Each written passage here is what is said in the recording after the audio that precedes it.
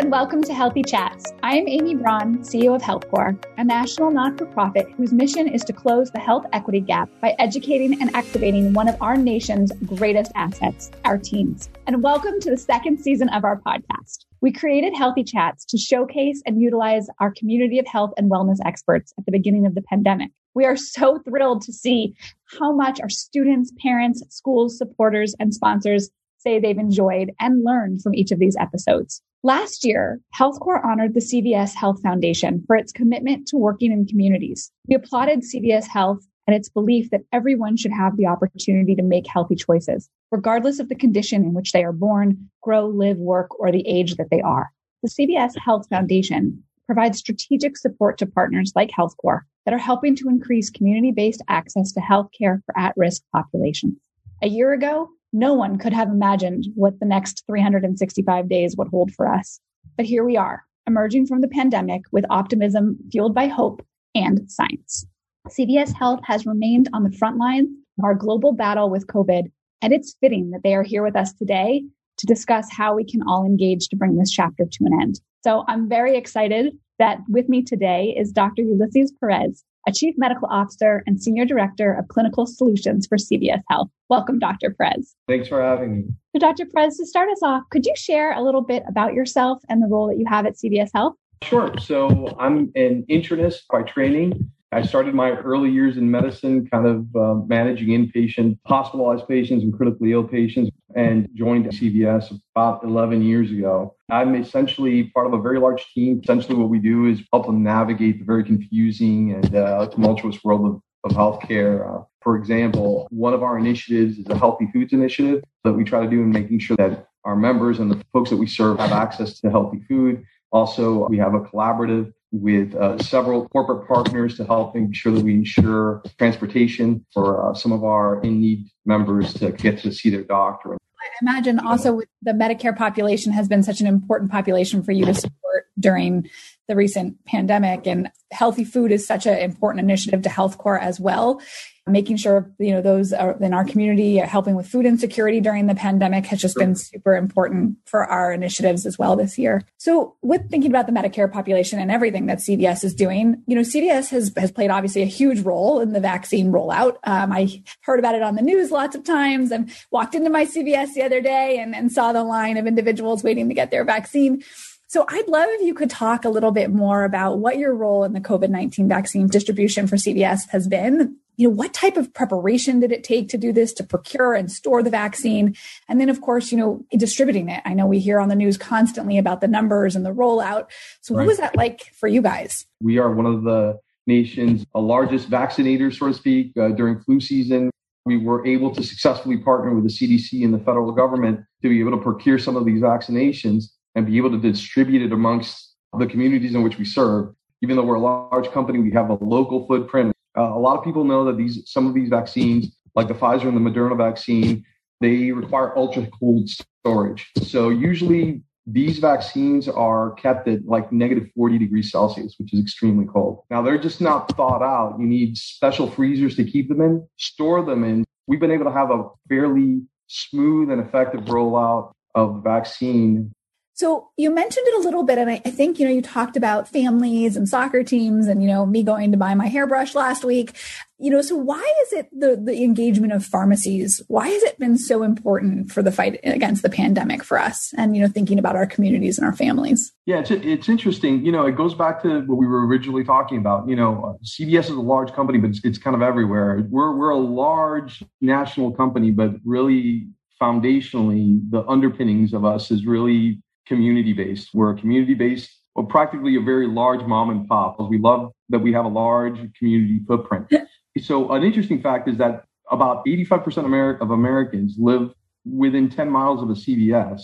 So that kind of positioned us in a really good place to be able to roll these vaccines out and have the kind of touch points with the folks that live in our community, where instead of them having to come to us, we can kind of be there for them and service them, be able to give them the vaccinations that they need. Absolutely. Well, at Health Corps, we place coordinators directly into schools across the country. So we totally recognize and value the importance of the community relationship and being a part of that community and catering to families and understanding the unique needs that everybody has. And that varies from community to community and population to population and being able to service them independently. I like the idea that you guys are a group of, a lot of mom and pop shops. I think that's a great way to think about it. So many Americans have a choice of facilities to visit for a vaccine. How were the CVS pharmacy locations chosen within the federal retail pharmacy program states? Logistically, there's been a lot of maneuvering that we've had to do. And a lot of the stores that were chosen initially had to meet certain requirements to be able to facilitate things like social distancing, right? So we wanted to make sure that the stores were large enough and had enough space so that folks wouldn't kind of be on top of each other waiting to get vaccines. Another important factor that went into kind of choosing the stores, population density and demographics. We wanted to make sure that communities that were underrepresented, minority communities, really had access to these vaccines, especially since early on, most of the data showed us that the first population was the elderly population, and the second cohort was really folks that were in need populations, African American, Hispanic populations that were underserved. So we made sure that these stores had the capacity and had the wherewithal to be able to roll out the vaccine effectively and be able to go out there and service those populations. That's wonderful. At Health Corps, we're very familiar with the social determinants of health. It's really what our program is working to try to eliminate some of those social determinants. So definitely think it's so important to prioritize those certain populations. And we've done a lot of work trying to educate our families and communities and our students about the vaccine and where to get it and how to get it.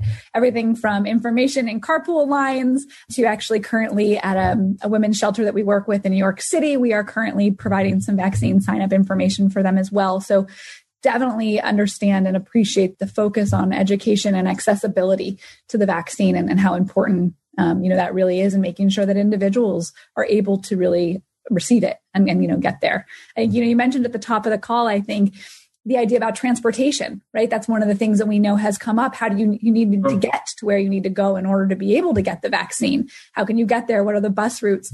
So it's wonderful recognizing that you guys, that 85% of people are just 10 miles from one. I'm sure has really helped us close the gap. So I want to switch a little bit. It's been kind of a busy week in the news of COVID vaccines this week. So perfect timing for us to chat. I'm sure everybody has heard by now that we added the Johnson & Johnson vaccine to be available, but it has taken a little bit of pause. So it was obviously a vaccine that everyone was very excited about because it had a more traditional, shelf-stable, single-dose vaccine. But I would love if we can talk a little bit about sort of the pause and what's happened, because I'm sure everybody heard, I think it was about a month ago or 6 weeks ago when the AstraZeneca vaccine was put on pause. So is there some sort of correlation between these two, or is this just a strange coincidence that both of these vaccines have been paused, and why were they paused? There's no clinical data and no epidemiologic data that points to a direct correlate between the issues that have gone on with AstraZeneca and the recent cases of cerebrosinus thrombosis, venous sinus thrombosis in patients with the Johnson & Johnson vaccine. So there isn't a correlate. I keep reminding folks that vaccines aren't medicine. So folks tend to be put off by the fact that sometimes the vaccine makes them feel a little feverish. That tells me that your immune system is ramping up and really recognizing this antigen so that when you encounter COVID later, it has an upper hand and it's able to really combat it. The fact of the matter is that these reports were coming out mostly with very, very sick folks that had extremely high inflammatory responses, not because of the vaccine per se, but because of the actual infection. The incidence of blood clots so far, given all the folks that have been vaccinated and have had an initial inoculation with the Johnson & Johnson vaccine, are extremely rare. So I know that there are folks that are out there that are hypervigilant about it and are concerned, but we are lucky that we have 3 vaccines on the market. I think that we have the luxury to be able to be ultra cautious around this and say, look, we'll continue to monitor it and we'll see where the data leads us. Now, correct me if I'm wrong, but I think we actually have seen that there's a higher risk of blood clots from the COVID-19 disease more than the vaccines themselves. Is that true? Yes. In moderate to severe COVID-19 disease, particularly in hospitalized patients, there seem to be a higher incidence of prothrombotic, both arterial and venous events. What we have seen is that as we continue to vaccinate the population, and although our cases now are up to 80,000 a day, and our hospitalizations are still high, deaths related to COVID are actually flat to going down. So the acuity of disease seems to be ameliorating itself. So you don't see a lot of that, a lot of the early prothrombotic episodes that we would see early on in the disease. And I don't know if you have a solid answer on this, Dr. Perez, but are we seeing this going down because the older population is not contracting the disease at such a higher rate and it's more younger individuals, so it's different individuals who are going in, or are we seeing it going down because we've just gotten better at understanding the way the disease works? We may not know until, once we're past this pandemic and we have some time and separation to look back, we're going to learn a lot.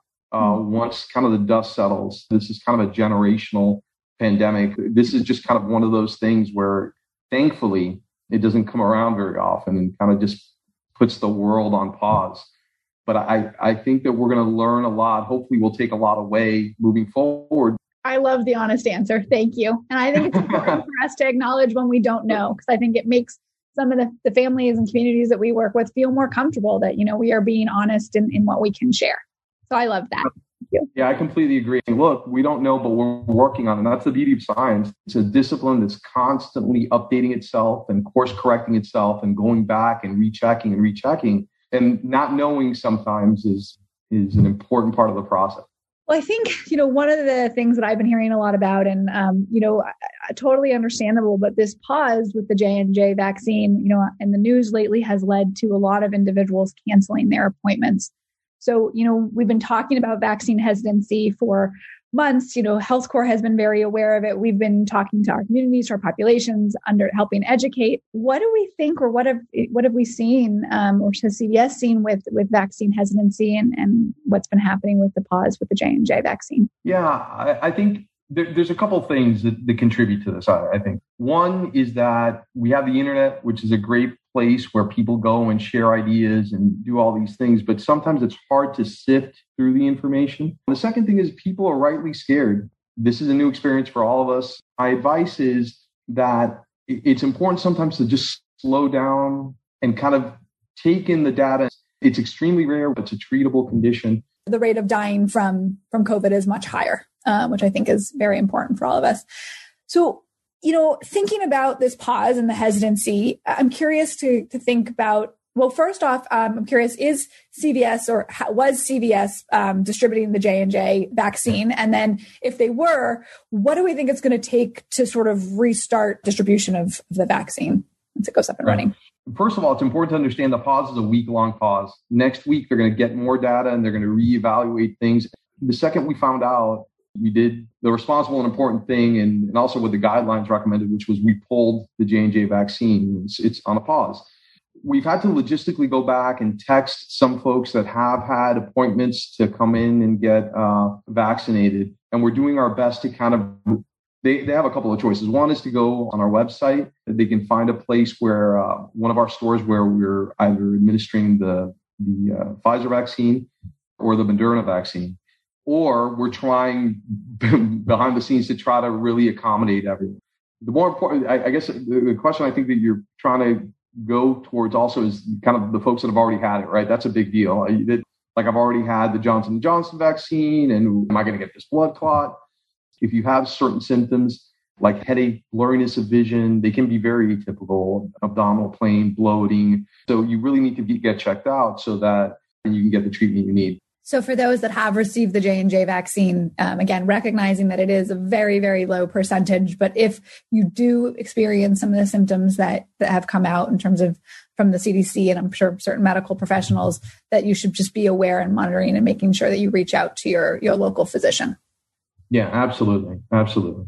Well, I'd love to change course just a little bit with the time we have left. So Health Corps is obviously very focused on our teens.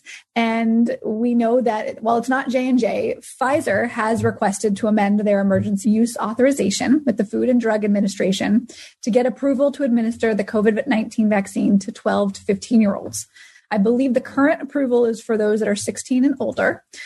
Obviously at Health Corps, we've seen some of the effects that the pandemic have had on our kids over the last year. So from your perspective as a doctor, why is it so important that our teens receive the vaccine? Early on, the idea of children getting very, very sick or adolescents getting very, very sick was something that they weren't in a high mortality risk group, but they have been a key component in kind of spreading this thing around. And so I think that it's important, the closer that we all get to reaching some semblance of, everyone's heard about herd immunity and when do we get there and how do we get there? I think the closer that we get, that we kind of inoculate a large chunk of the population, the closer we'll get, not just to prevent people from dying from this thing and getting really, really sick, but just the transmissibility of it, controlling the transmissibility of it. I think that teens are an important key to that puzzle, to making sure that they get vaccinated so they could protect their community and protect the people that they love and their parents and their grandparents and everyone else. Absolutely. Well, that makes complete sense. Well, thank you so much, Dr. Perez, for joining me today. I would be remiss for ending this episode without making sure one final question, which is how can our citizens across the country, our family at Health Corps, how can people sign up for the COVID vaccine through CVS? We have heard all sorts of stories from every walk of life. So how can our constituents do it? Everyone who's eligible for the vaccine can certainly make an appointment at CVS.com. You can pick your local store to go to get vaccinated. We also have an app that you can use that'll serve a similar function. Right now, we're only vaccinating folks by appointment only. And the reason for that is that it's really a safety issue. We don't want to overwhelm the stores and have long lines outside of stores, which become then a public safety quagmire. So we just want everybody to be safe and wear their masks and get vaccinated and get better. And hopefully we'll get back to life as we knew it, or at least as close to it as we can. Absolutely. Well, thank you so much. And thank you to CVS and the CVS Health Foundation for its work to ensure that the vaccine remains accessible for all Americans as we hope to get back to normal. Thank you, everyone, for listening to this very insightful conversation. I encourage you to subscribe to Healthy Chats on your favorite podcast platform and follow Health Corps on social media at Health Corps. And be sure, if you have a teen in your life, to check out our teen channel only, which is at Teen Health Vibe on Instagram. Thank you so much, and everyone stay safe.